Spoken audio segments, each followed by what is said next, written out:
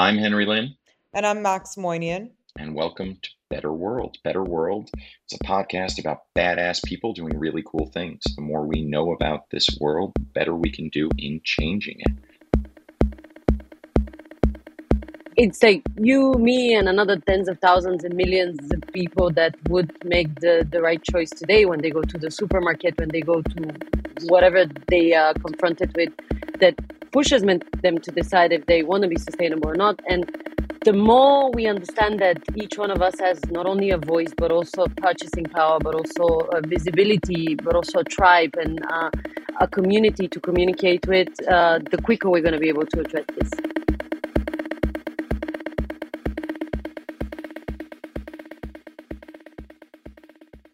Max, I missed you. Did you really? I did, quite a bit. Some of our listeners might have noted that I was not on the previous podcast. It was not because Max and I are getting a divorce and she prefers to be without me. No, no. It was because sometimes she just has to spread her wings and fly, particularly on topics where I am zero value at. We missed you. I missed you too. But I'm happy to be back. And I'm especially happy to be back with a female founder. That's All always day. so. Let's jump right in. Today we are talking to Lubomila Jordanova, who is the co-founder and CEO of Plan A, a software provider offering an end-to-end platform that uses machine learning and science to enable businesses to reduce their emissions and improve and report on their ESG performance. Lubomila is also co-founder of the Green Tech Alliance, a community of more than 2,000 green tech startups connected to more than 500 advisors from VC, media, and business. Lubomila has been recognized as an Obama Europe leader in 2022, MIT Innovator Under 35, Marshall Fund Fellow, one of the top 50 female entrepreneurs in Germany, and 30 under 30 from Forbes, among others. And she is also sitting in a very cute cafe in Lisbon right now. Just living her best life. Lubomila, welcome to the podcast. Thank you so much for having me. Let's just start because I was embarrassed that I didn't really understand what this was up until more recently with ESG and that landscape, what it is and what it means to you. So ESG stands for Environmental, Social, and Governance. It's a framework that actually came out of the financial institution ideas and then turned into a framework for assessing additional KPIs beyond financial performance for businesses. From today's perspective, this is a framework that has now penetrated actually a lot of different frameworks that go outside of the financial spectrum. And more prominently, the European Union, for example, announced just a few months ago EU taxonomy. TCFD is in the UK, for example, and these are frameworks which allow for businesses to be assessed beyond just on how much money they make, but also on how good they are to the environment, to humanity, and also just for the whole stakeholder community. So ESG, correct me if I'm wrong, started out as it's like churches didn't want to be investing in tobacco and pornography and guns. So they just made the sort of framework to align their morals with their investments more and things like that. Is that correct? Of Ish. course, it started with the churches. Yeah, but it's a good way to put it. You know, it really is exactly the idea that a business has been historically assessed only on their financial performance, but down the line it became evident that that was not enough to actually understand if this is a healthy business and if it was going to bring these returns, because there were some hidden costs associated to the fact that maybe there's some child labor in the supply chain, or maybe there's some negative environmental practices that are leading to then bad brand recognition. And all of these things now, when there's a lot more transparency, there's a lot more consumer activism, employee activism, have made this topic a lot more prominent. And especially in the context of climate change, this is really at the forefront of the thinking of different stakeholders. Let's talk about those individual categories because it's super interesting that you bring it up. We've been spending a lot of time at Better World looking at it from a product side, particularly as we've launched our own wholesale platform. But we've talked to companies like Carbon Chain before. I'm very, very interested in ESG reporting space because ostensibly the reporting piece of this is what makes it functional and makes it happen, right? So what are the different components that you guys look at? What really comprises the thing? So, as I explained, ESG stands for environmental, social, and governance. If you Right. have to break it down as per what actually fits within these three categories, when you look in the environmental topic, you're looking into emission levels, biodiversity, water, energy, waste. And on the social side, there we're talking about equal opportunities within a business. How do you take care of your employees? How do you actually take care of your suppliers? Do you have enough information about the practices that they deploy across their organization? It's about human rights. It's about the responsibility related to your customer. And as I mentioned, also child labor. On the governance side, this is related to how do you govern your business. It's about the business ethics. Do you have particular policies in place related to corruption? Do you have board that is diverse and also is really governed with clear structure that allows for plural kind of opinions?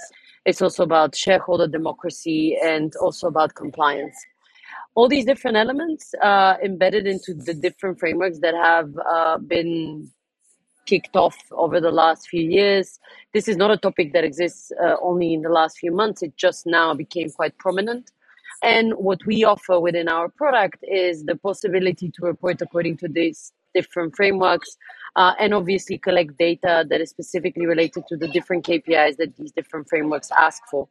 We also enable businesses to create their own templates where you can essentially tweak the questionnaires according to maybe specifics that you want to dive into.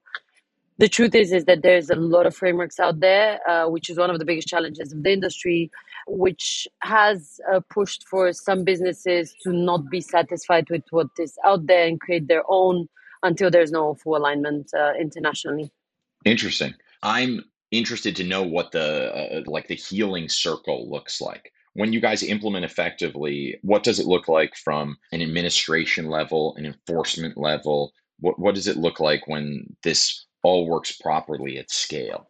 It's an incredibly important question because the sad reality that we face today is that sustainability, ESG, for some companies is a compliance topic. It's something that they tick off the list, they create the report, and then it's done and not touched until the next reporting cycle doesn't come. For the companies that really want to transform themselves, this acts as a piece of information that can navigate their agenda after that.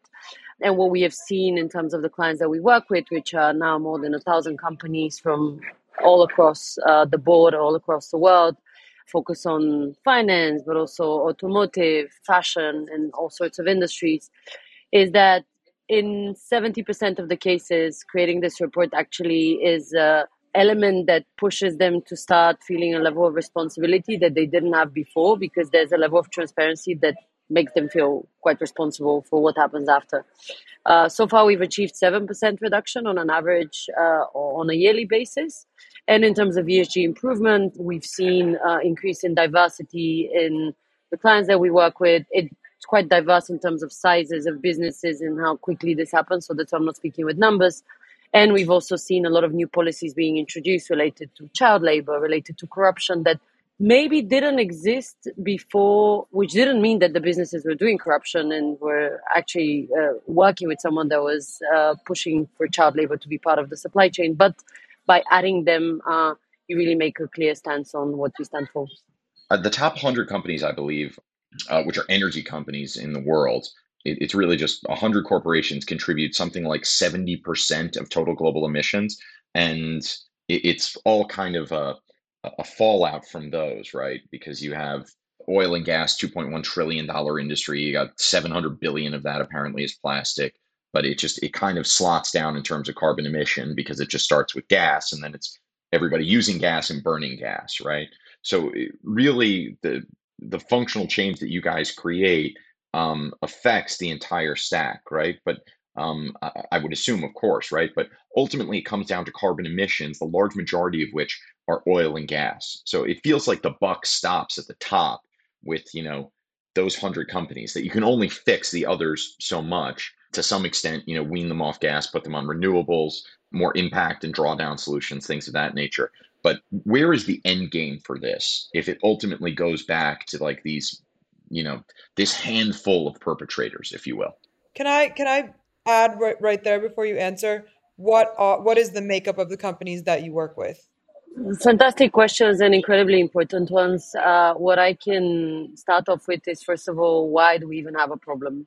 So the way we have assessed our economy and the success of it up until now has been based on KPIs such as GDP, growth, margins. And what has been continuously missing from this assessment is this layer that allows us to understand the true costs associated to all the choices that we make. So you go into a shop and you buy a T-shirt, and you look at one option that is $3, and then you look at another option that is 50. Maybe you cannot afford the 51. Maybe it is more sustainable, but then you're like, okay, I'm just gonna get a T-shirt because I need a T-shirt. What is missing from this cost about that is the $3 T-shirt is really the traveling of the product to get to the shop where you're buying it from, the emissions associated to maybe the coloring if it is colored, the way the different people involved in the production have been treated. And what we now are working towards, alongside many other stakeholders, including governments and businesses and even scientists, is really to add this missing layer to the assessment of the economy to get to the true value of what it really is costing us, that is leading essentially to what climate change is built up of, which is a lot of different bad choices that we've made one after the other. With this in mind, the real challenge that we have at hand is aligning the language and the thinking and the mathematics around the true value of what it really stands for. So Right. How do you weight those things, right? It's like social, what's the weight of that versus carbon emission? That's very interesting. yeah, and going back to your question in terms of, it boils down again to the oil companies. The truth Right. is that we have built a system that is constantly reconfirming itself with every single thing that we do as a consumer. We are being reaffirmed that this is the right choice, be it through vehicles like marketing, be it through other elements that make it just so convenient for you to always choose plastic instead of choosing the most sustainable option, because recycling is not embedded in the way we operate within our cities and within our traveling and so on. So ultimately, yes, it is 70% of emissions that these companies are creating, but it is because also the demand that we are creating with the choices that we make on a daily basis, not only as individuals, but also as Right. businesses, as any kind of stakeholder, governments, and so on. So There it is, people. The log line to better world. Shift the demand. Shift it. and also make informed choices, because I think one of the biggest challenges we have at the moment within our field is the lack of education. I want to Right. answer the question of Max because I think it's super important, is who do we work with? So out of the 1,000 companies that we work with, actually close to a half is financial institutions, which are the reason why fossil fuel companies get to be funded. So again, another connecting point to your comment, Henry. These are private equities, these are banks, these are fintechs, and many other stakeholders like hedge funds. And for them, as much as in some people's minds there's no environmental responsibility, the burden is even bigger because they have a big job to do in terms of calculating their emissions. Because, and I'll just pause here to explain what Scope 1, 2, and 3 is, because maybe some of the listeners do not know.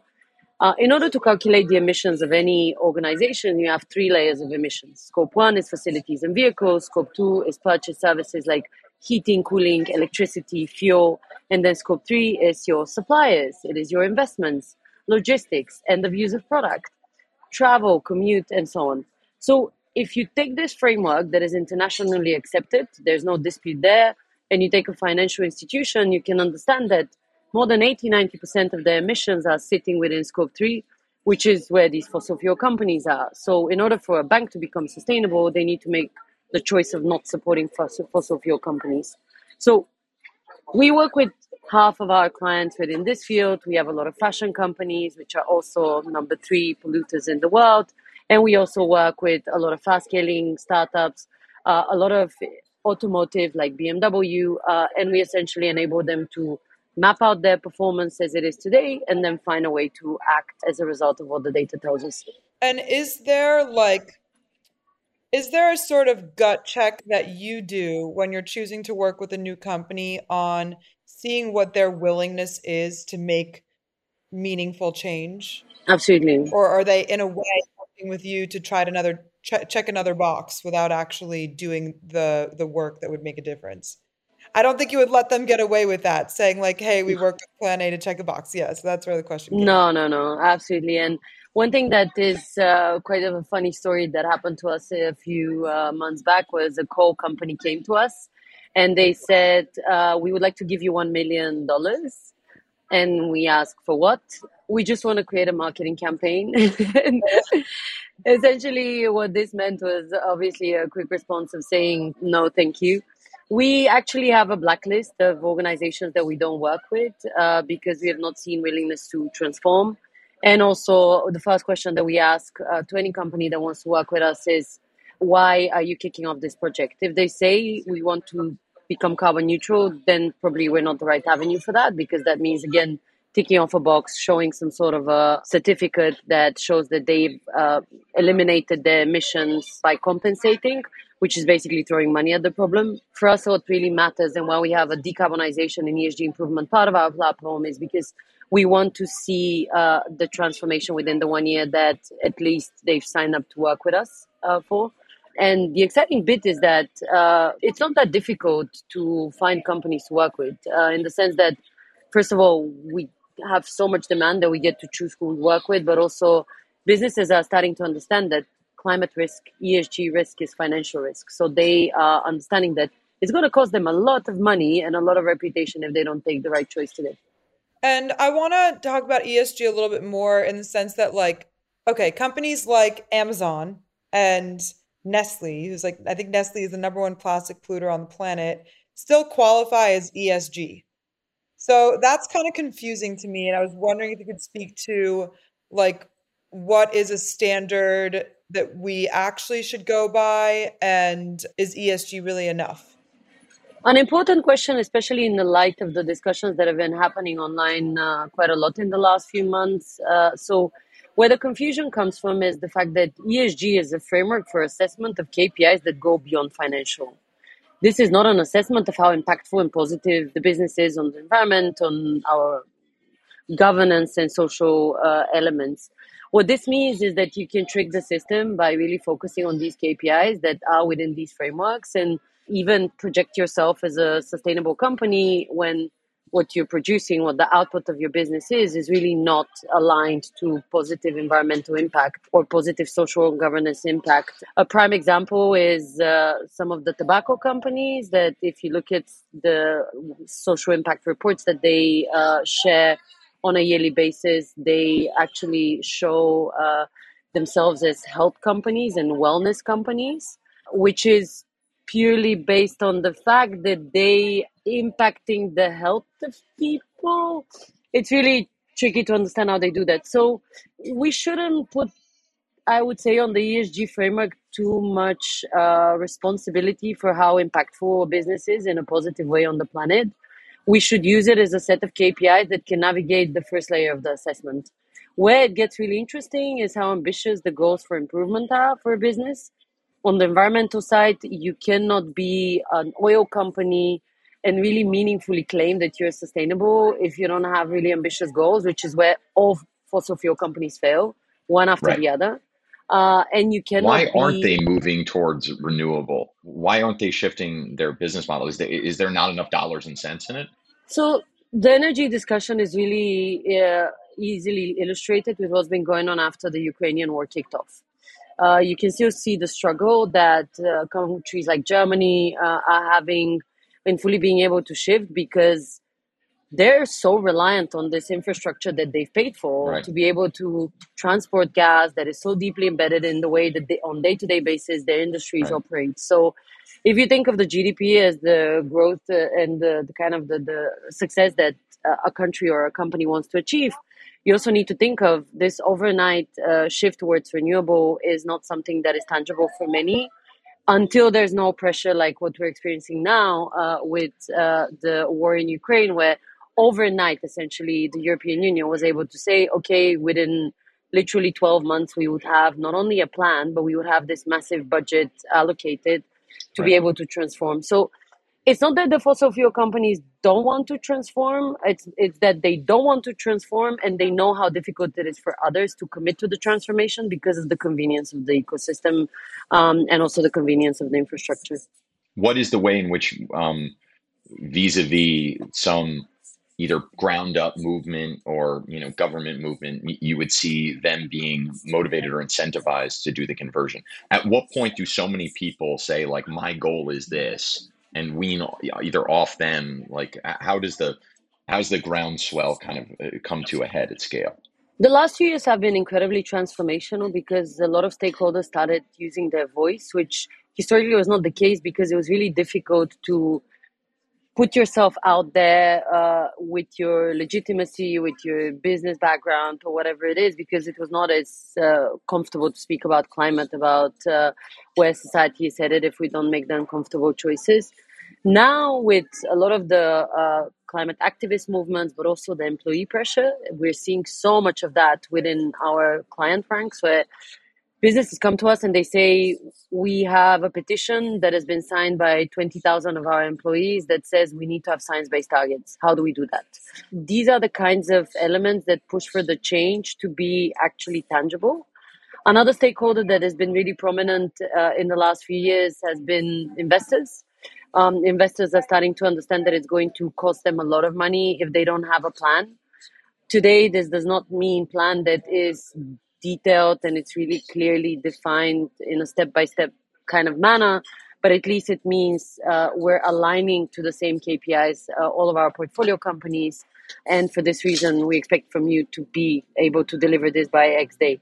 You have no idea how many panicked portfolio companies have called us to say, okay, can you explain to us what does this really mean to be ESG compliant? What does it mean to have science-based targets? And also to have a plan to reduce our emissions by 50% within 5 years. And I would say probably the most tangible for many businesses internationally that goes outside of Europe is when you look into a large corporate like BMW. They are one of our clients and they've obliged all of their suppliers by 2025 to reduce their emissions by 50%. How do you do that? You just do it because this is one of your biggest contributors to the bottom Right. line. So you need to change. You don't have a choice. That's super interesting. Getting back to the E, S, and G portion of this, how do you weight the differences between them? Like, what did you guys do? What did you discover in what was important? I mean, do you weight them by the value of the organization? What's important to them? Do they take some? I saw that you guys have the scanner on your website, but do they take some onboarding thing and say, like, hey, here are the things that we have to do? How did you ultimately decide what those values were? Plan A acts as an infrastructure, we're not the police, which means that we collect the data, we give benchmarks so that you see where you're standing against peers within the industry. You see where you're standing against some outside KPIs that might be comparative. And there's a lot of these frameworks out there that allow for businesses to know, okay, according to this index, I'm performing well or not so well. But we are there to show all the different data points and give the company the choice at the end to decide what is that they want to focus on. Where we are a lot more stringent and we give a lot of guidance is really on the suggestions for improvements. So when the data demonstrates that the company is really with a lot of negative outliers, let's say on diversity or on their emissions within their scope 3 or within their scope 1 and 2, we don't shy away, and this is automatically created on the platform to give an indication of this is your biggest lever for improvement. This is where, according to your science-based targets, you need to start acting as soon as possible. And also, this is according to your ESG improvement plan, where you are lagging behind across your industry peers. And that, for any company that is sensibly involved with the topic, is already enough information for them to define a plan. Right. I want to shift gears a little bit, if that's cool, and just get into like how you got into this. What was the itch you were scratching that made you start Plan A? The truth is, I have nothing to do from a professional perspective with sustainability, Ooh. climate change, ESG. But I've always been in finance. I was in investment banking, then in VC, then in fintech. And serendipity brought me to the topic in 2016 because I found myself on a beach in Morocco where instead of surfing, I ended up cleaning the beach from plastic. And after this trip, I was absolutely obsessed with the topic of sustainability and especially pollution in the context of humans. What does it mean really for us to be polluting? How does this translate in long term negative impacts on the planet? And I spent all my free time within a year on the side of my job educating myself about the topic until it got to the point where I knew way too much and I felt like I couldn't spend any more time on topics that were not associated to climate change. And essentially in 2017, I quit my job and set up Plan A. The initial idea was really focused on climate risk, which was how do we use all this data that is out there, all this knowledge that scientists have been able to bring to the table to give to businesses an overview of how they can improve. This translated into creating these tangible plans for improvement on ESG and sustainability. And I must say, the best thing about this journey has been that when I kicked off in 2016, there was no one that cared about the topic. And that has made my commitment throughout the years even stronger because I've always felt like I had an additional responsibility because I've seen what it was when no one cared. And now that there's momentum, we just need to push further to see even more people commit. So, I mean, plastic was really the gateway drug. And within a Right. year of picking up plastic on a beach, you quit your job and you were like all into climate risk in the financial world. So that is a really cool story because Are you guys best friends? Like, what's I going mean, on? can we have a drink sometime? Because every time I get into that argument with people, oh, you're like picking up a few straws, who cares? Not going to make a difference. It's when you look at the problem that way. How many times are you going to tell this story? Like, I mean, Henry, shut up. Anyway, back to what I was saying. When you look at everything that way, when it's just a very step by step progression into, and you're not like you're just seeing what's right in front of you and not the scale and the massive complexity of the problem. It's the only way to get involved because when you're only looking at the scale and complexity of the problem, you're not going to do anything. It's paralyzing. So that's a really beautiful. I'm glad I asked that question. same. And I just want to comment because I think it's really important to think of this one straw as the one bad decision that if you look at climate change is actually magnified by the billions of bad decisions that we've made so many times. Right. And I just get so excited by stories like yours also, Max, because I know that it's like you, me, and another tens of thousands and millions of people that would make the right choice today when they go to the supermarket, when they go to whatever they are confronted with, that pushes them to decide if they want to be sustainable or not. And the more we understand that each one of us has not only a voice, but also purchasing power, but also a visibility, but also a tribe and a community to communicate with, the quicker we're going to be able to address this. Yeah. I love that. Did you have any idea when you were just doing investment banking and VC and things like that, at all the connection between climate and financial institutions? Or were you just like, oh, financial institutions are kind of they're not, they're not plastic producers, they're not coal plants. I had no idea, and this is something that on another level is kind of good because I left finance because of misalignment with other values. So it just added on top of this. I don't think all financial institutions are bad. We work with incredible organizations, and I'm super happy to see them want to transform. But there's just some fundamental like lack of knowledge with regards to the negative impact. And I think many people that even work within the industry don't have an idea that fossil fuel companies are heavily subsidized by governments, but also heavily funded for all the projects that they kick off by financial institutions. By And banks, yeah. exactly. And we need to just be thinking of these equations in the right manner because once we have these conversations, then maybe even the executives that didn't know about this would start thinking differently. Yeah, my mind has been a lot on, like you brought up, like as consumers and governments, consumers, citizens, we have all this power. And I've also just been thinking a lot about how as CEOs or employees, we also have power. And that like so many companies are actually now, and I'm curious to hear if you're seeing this too. I'm getting the sense that so many companies are doing more on their impact, on their climate impact not really even just for their consumers or their clients, but also for their own employees. People want to feel like they're working at a place that aligns with their values. Are you seeing that with the companies that you work with? Absolutely. And what is most exciting is that employees are smart enough to use this at their own benefit, because we even have an anecdote from a client that there was this employee that was a green champion. She pushed the agenda for them to have our software, to have a decarbonization plan, to have budget to create some awareness campaigns within the company. And at her yearly review, she informed the company that she wants to leave because she feels like this is not a top priority for them. And she has found an alternative within the same sector that is focusing on this. Within 24 hours, they had opened up a position for her. There was called an ESG analyst, and she was given 3 times the budget, not necessarily to pay us, but to set up campaigns for Right. different sustainability and ESG topics. And this shows how much voice an employee has and how much importance there is in really showing to your bosses that you always have the choice to switch, because And this is for big companies and little companies, right? yeah, because there's Right. always going to be the next company that makes shoes, and you can always Right. be working for a That's shoe right. So like company. the new startup, right? Exactly, The new yeah. shoe guys, Thousand Fell. We love those guys.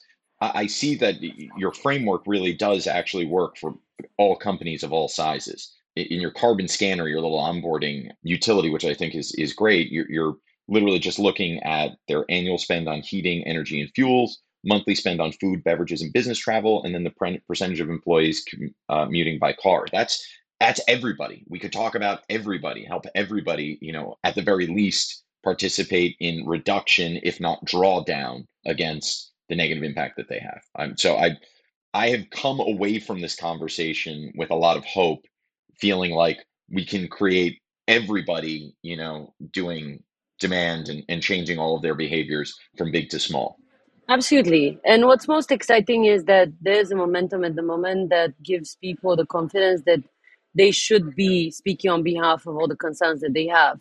Eco anxiety is a thing, employee activism is a thing, management that cares about ESG is a thing. And what this means is that there's a lot of different pressure points, and our society is starting to align around the idea that sustainability and better ESG engagement is really where we need to be headed.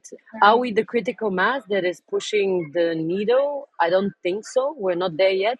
But is there enough concern? Is there enough voices out there that increasing in numbers by the day? I can definitely confirm this. And honestly, one of the reasons why I've lost fully any eco anxiety is because I know that if I have this one lifetime, the only choice that I have is to be positive and to use my voice and my job and the luck that I have to be working within a company that is pushing for this, only to engage others and empower them to feel like they're an actor of change, because otherwise we've lost the cause.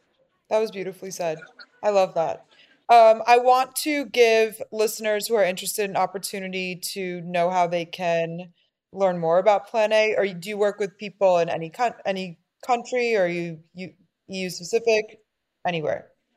US, EU. So we're going to be opening in the US next year, but we're already speaking to people. So for those interested, they can find me on LinkedIn or look up the jobs that we have on our website. In terms of connecting related to businesses that are interested, we have no geographical limits. Actually, our platform is adapted in multiple languages and also with emission factors that are specific to the particular geographies where the company is based or their subsidiaries or their suppliers. And finally, we have a massive community of people that we activate, which don't need to be anywhere in particular. There's a lot of online conversations, but also there's a lot of local engagements. We did just recently one event that kicks off one new series called Sustainability Encounters, where we're going to be first traveling in Europe, and then in autumn we're kicking off also in the US, where we meet and discuss how to decarbonize certain industries. And the first industry that we discussed was events. Next one is going to be travel. So for anyone that is interested in one of these three options, they can get in touch, and I'll be super happy to chat with them. Amazing. Sick. Amazing. Yeah. It's a pleasure having you. This was awesome. Thank you so much for having me. I'm also excited, and I love the work that you do. So thank you, because it's really always a pleasure to speak to people where the value discussion doesn't even need to be held. Yes.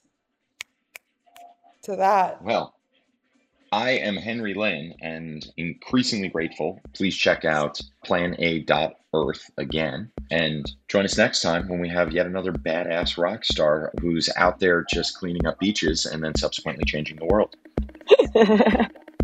Thank you for having me.